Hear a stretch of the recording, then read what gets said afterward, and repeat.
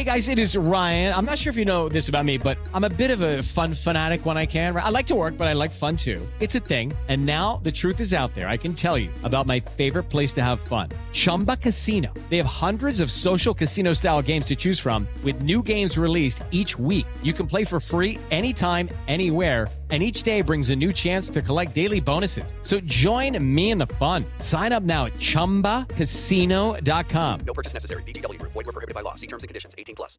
Hello and welcome to Millions of Screens. I'm creative producer Leo Garcia, joined via Zoom by TV Awards editor Libby Hill and TV deputy editor Ben Travers. Today, we're talking Ted Lasso because we got to talk Ted Lasso all the time. We'll have another edition of Corgi Corner with Ann Donahue. That too. And finally, Steve Green, the recommendation machine, stops by on this election day to chat about some shows that might be worth watching this Tuesday and any subsequent Tuesday. Only Tuesdays. Only Tuesdays. These shows are only for Tuesdays. This is millions and millions of little screens. Can't you shut up? I'm busy. Boy, what a great show. Well, skipping ahead to the clicker, this week it was announced that Ted Lasso Season 3 is on its way. Even before, on the precipice of Season 2 filming, Apple TV Plus has said, give us some more Ted Lasso.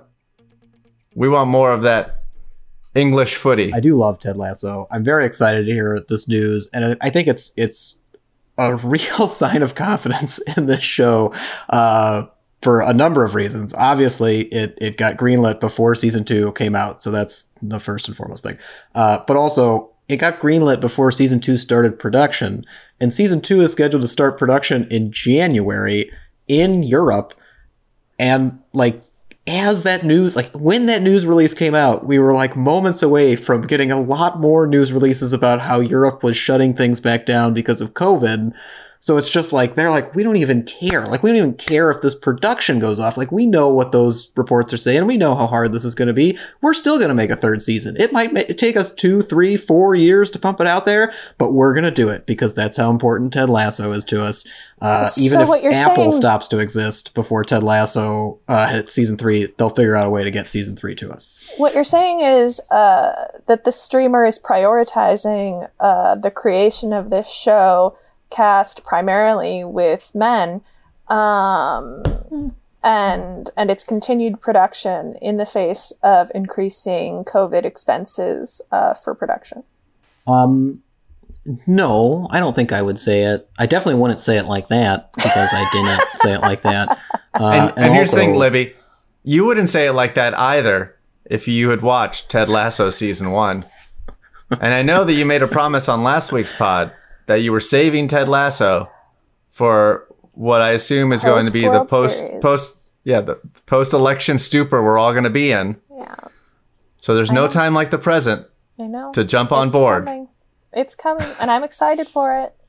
If only for us to stop talking about it. We'll never stop talking about Ted Lasso. That's true. Well, guys, last Thursday, the official trailer for Netflix's The Crown dropped. And as we mentioned before, we could discuss it amongst ourselves, but why not bring in an expert? So we're throwing to executive editor Ann Donahue for yet another edition of Corgi Corner. This week, we get our first official look at the full trailer of The Crown, or as I like to call it, posh, awful British people being awful to each other in really nice buildings and really nice clothes. Seriously, though, this gives us an actual kind of substantive look at Olivia Colman and Gillian Anderson as their face-off as the Queen versus the Prime Minister, which is one of the two major storylines of the season. I'm a little bit wary going into it that it might be a reductive framing of the relationship between the two. I don't want it to be a rah-rah girl power kind of thing, and I don't want it to be a cat fight either. And this trailer kind of hinges on the cat fight attitude a little too much, I think. We'll have to wait and see when the show comes out on November 15th if that's really the case. The other big storyline, of course, is Charles and Diana.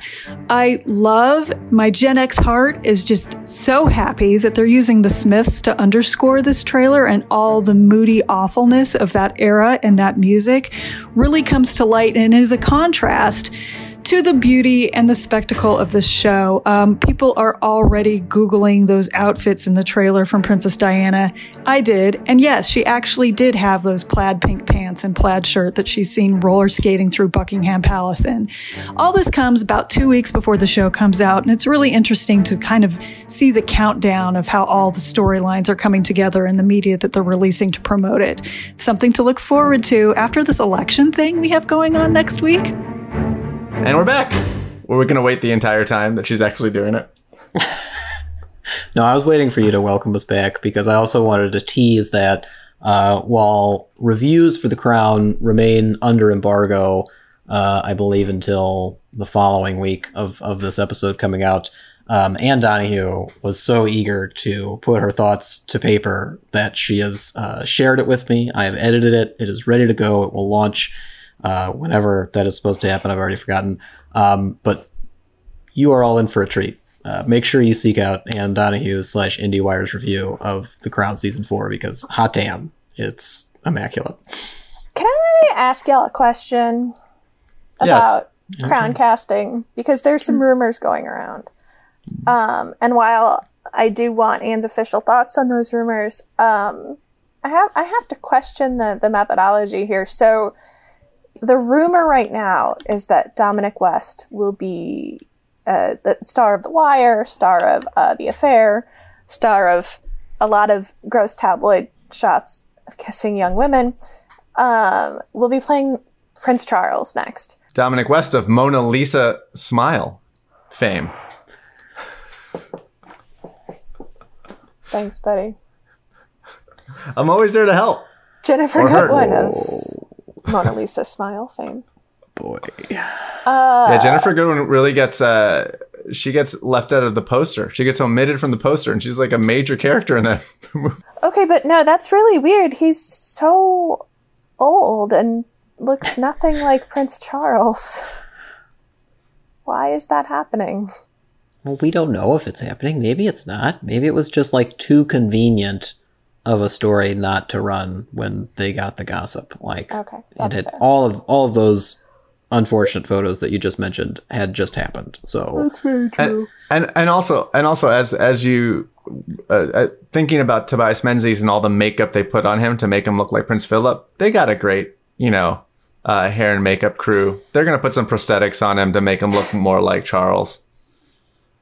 You'll barely be able to tell it's McNulty under there. I hope that Peter Morgan works at least one.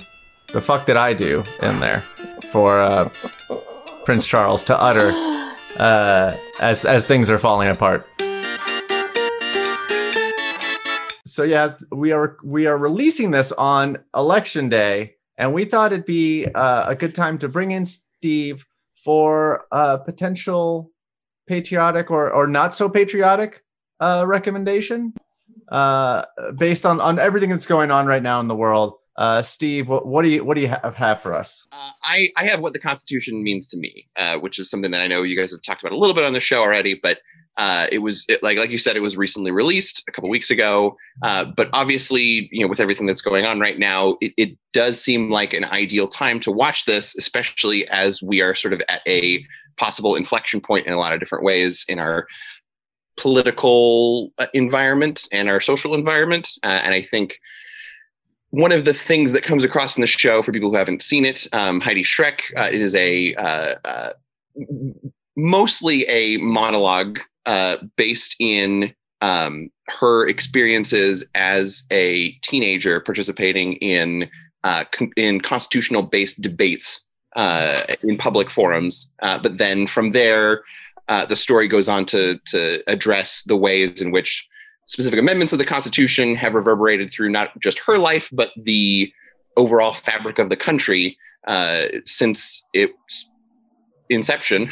And I think for now, even though the performance that made up the final filmed version was filmed last August, obviously there have been a lot of things that have happened since then that have made this more relevant, including the fact that Marielle Heller directed this filmed adaptation, and she consciously includes a lot of audience reaction shots in this. I think some people who have never seen a show like this before would get the impression that it's designed to be sort of one woman's interpretation of a particular topic that she's sort of giving to the audience and is just sort of disseminating it from on high. But even though there's not a whole lot of direct active audience participation, this is one of the most audience involved shows that you'll see in this format, because of not just what Heidi's saying to the audience, but because the overall message is that even though this is a document that has existed in its own form for hundreds of years, it really depends on a active role in politics and an active role in democracy to make it work for everyone for which it's intended to work. And so I think right now, especially as voting is happening, and like I said, we are at sort of a national inflection point. It just seems like the perfect way to spend just short of 2 hours thinking about our individual place in this overall framework and what we can be doing on a day-to-day basis to ensure that it works for everyone, not just for a privileged few. White Libby, dudes. I've heard White landowners. I was watching All In, and my favorite part of is just the very beginning. It says like after the Constitution was written, it was written for 6% of the population. Yeah, and I think, and this is something I think, Libby, you touched on in your piece that you wrote about it. I think one of the things that comes across in that piece is that she's not just doing. Obviously, this is informed by her own personal perspective, but she does make a space to acknowledge that what she's talking about is. This is a conversation where it benefits from having so many different kinds of voices in this. And I think one of the best ways that comes across is in the sort of the final segment when she does bring on a younger participant in this story, and the two of them have a chance to address what's happening now, given all of the historical context that she's giving up to this point. Yeah, I think Heidi Schrock is very smart in the way that she designed this show. It's one thing to come out and sort of excoriate the founding fathers for creating a document under which the country's operated that only benefits them. But as a white woman, like if we're talking about people who were on the very next level of who the document benefited, they were, I mean, not right there. They were down a little bit, but they were that next second level. So Schrock is very, very aware that as difficult as her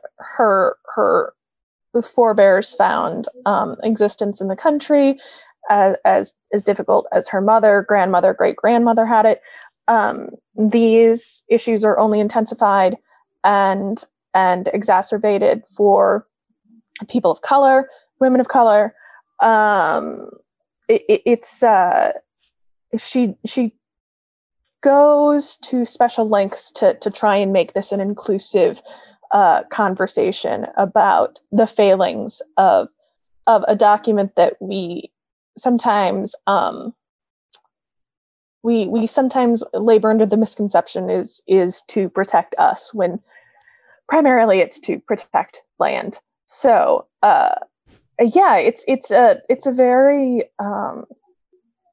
inspiring. It's very touching. It's sort of a firebrand. And what it made me think about, and we talked about this a little bit before we started recording, is how this is sort of the patriotism of the moment. Like there's a lot less kind of, I mean, there are certain segments of the country where you can find just straight jingoism, but as opposed to a rah-rah patriotism, we are very much in a that's great, let's burn it all down kind of patriotism, taking back our country, but like for good, as opposed to taking back our country 200 years. So yeah, I'm very interested in how not just Constitution, but other programs, other films, other TV series are kind of embracing that theme. Ben, you were talking about a show that when we were talking about that before that you thought of immediately when during that conversation. Yeah, I'm guessing Steve had a similar thought considering our shared enthusiasm for Showtime's The Good Lord Bird, which it is not a spoiler to say opens with a shot of Ethan Hawke playing John Brown as he's about to be executed. And he's standing on the podium and they put the noose around his neck, and his last words before a bag gets thrown over his head to be hung for treason is, "Oh, what a beautiful country." And it's just one of those jarring moments of something that feels like a sentiment and a moment that should be diametrically opposed. And then the series, plays out to show you that this man lived his life so fiercely believing in this idea and fighting for that very specific idea by destroying what was considered at the time the foundation of the country, which was slavery. And he took no alternate route to that path. He accepted no other version of anything other than what he believed was his mission from God to cleanse this country of its original sin. And again, I when I wrote that review for the show, I wrote about that line and how it feels so strange to watch someone be so proud of something that so many of us have a hard time expressing in the same way right now. Like, it just isn't a popular notion to say that you're feeling patriotic. Like, you don't use that word. That word is associated with this kind of weird alt-right sentiment of bearing arms and doing horrible things to protect an older version of the nation that does not need to be protected or preserved. But again, like watching that show and seeing that, we've had to go through this before. We've had to take similar steps to kind of reboot and restart and take a new look at what we believe to be our foundation and, update it. So, I really love that show, and I'm very much looking forward to watching more shows like it, like the one you mentioned, as soon as I can. I think, and this is another thing we were talking about before we started recording, is sort of the shift from looking at certain political figures and notable public political figures as just rooting for them versus using them as an excuse to get more involved yourself. That yes, we do have politicians who have a certain form of celebrity, but I think that there's a marked shift in how those figures are being shown, especially in the documentary space, as not just singular people sent to sort of save democracy for us, but people to inspire us to be active, to see the version of democracy that we want to see in our own country, if that makes any sense. That makes a lot of sense, Steve. I'm so glad that you mentioned documentaries in that regard, because I have seen a wonderful documentary, and I don't know if I've talked about it on this podcast before or to any of you as of yet, but Steve James, Oscar-winning filmmaker Steve James, has made his second docuseries after the wonderful America to Me, and this one is called City So Real. It premiered Thursday, October 29th. It is now available to stream in full on Hulu.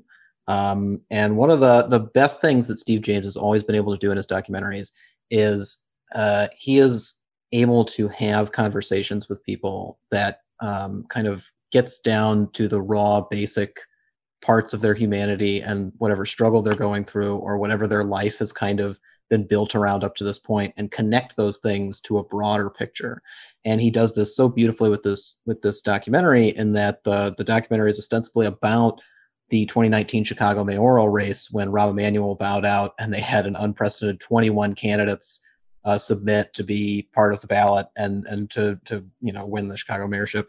And he tracks multiple candidates, and he goes from, there's a Daley on the ballot who obviously remains very much kind of in the distance, untouchable, disconnected figure who is not willing to let people in and be interviewed all the time. But the eventual winner, as well as a number of other like very interesting candidates and compelling people, kind of let Steve James in all the time. And he has these kind of just side-by-side car conversations, or walking down the street with them while they're, handing out flyers or going door to door to get votes.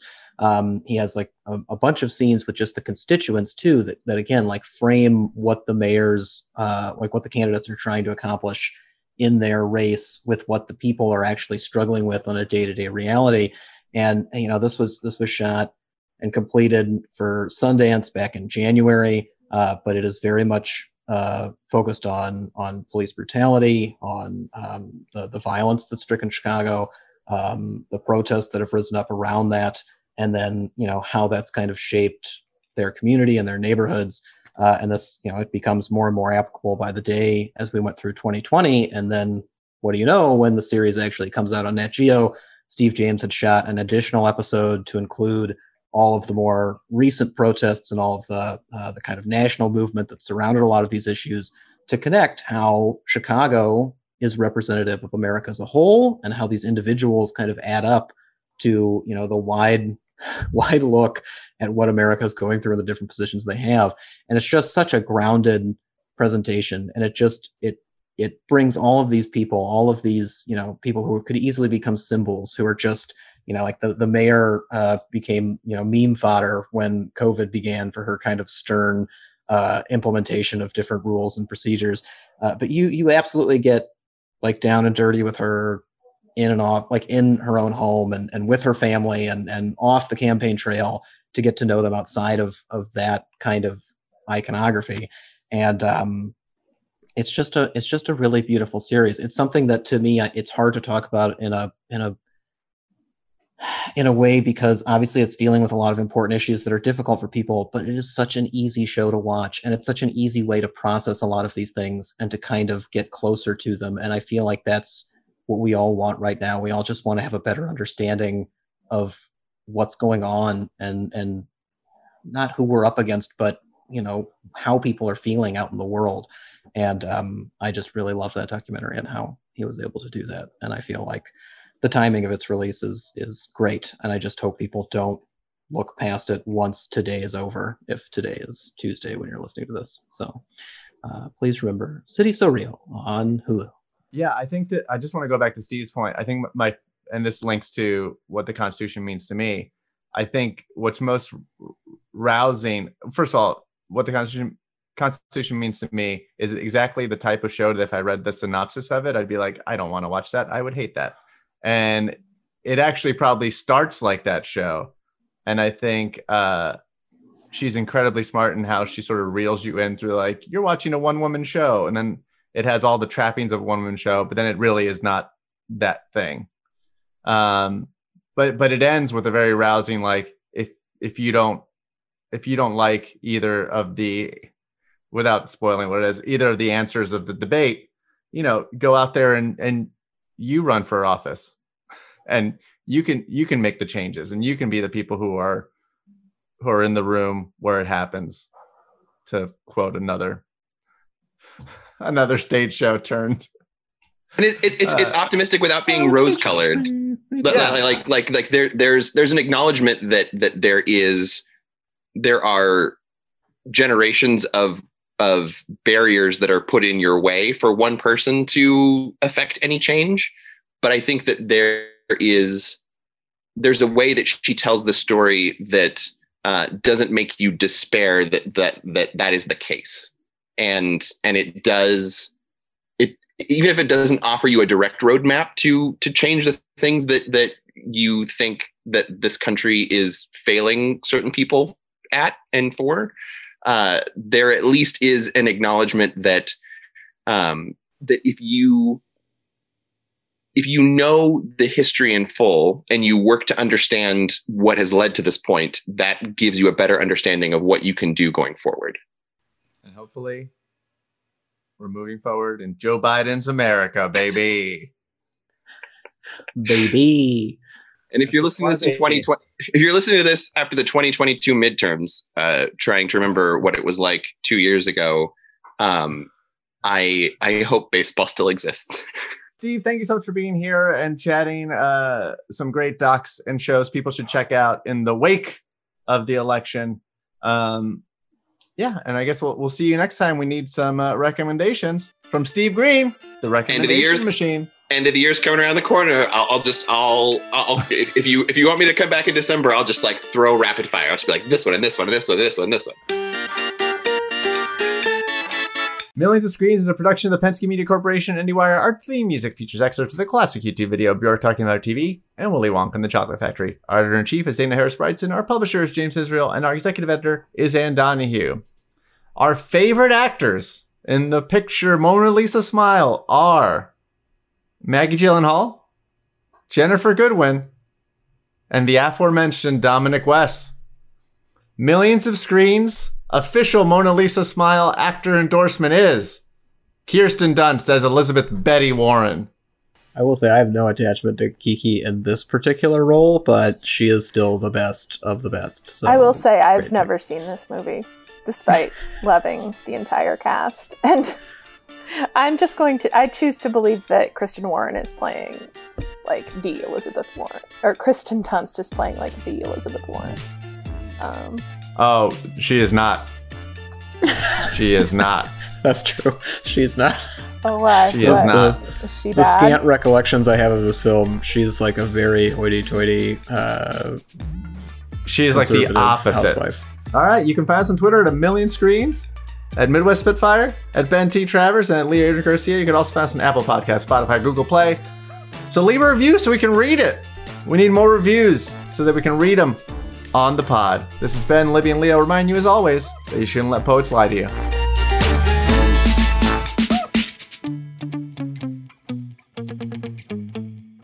You shouldn't let poets lie to you. Ain't nothing wrong with a couple of cold brews and a cool podcast. Hello, it is Ryan, and we could all use an extra bright spot in our day, couldn't we? Just to make up for things like sitting in traffic, doing the dishes, counting your steps, you know, all the mundane stuff. That is why I'm such a big fan of Chumba Casino. Chumba Casino has all your favorite social casino-style games that you can play for free anytime, anywhere with daily bonuses. That should brighten your day a little. Actually, a lot. So sign up now at ChumbaCasino.com. That's ChumbaCasino.com. No purchase necessary. VGW Group. Void where prohibited by law. See terms and conditions. 18+.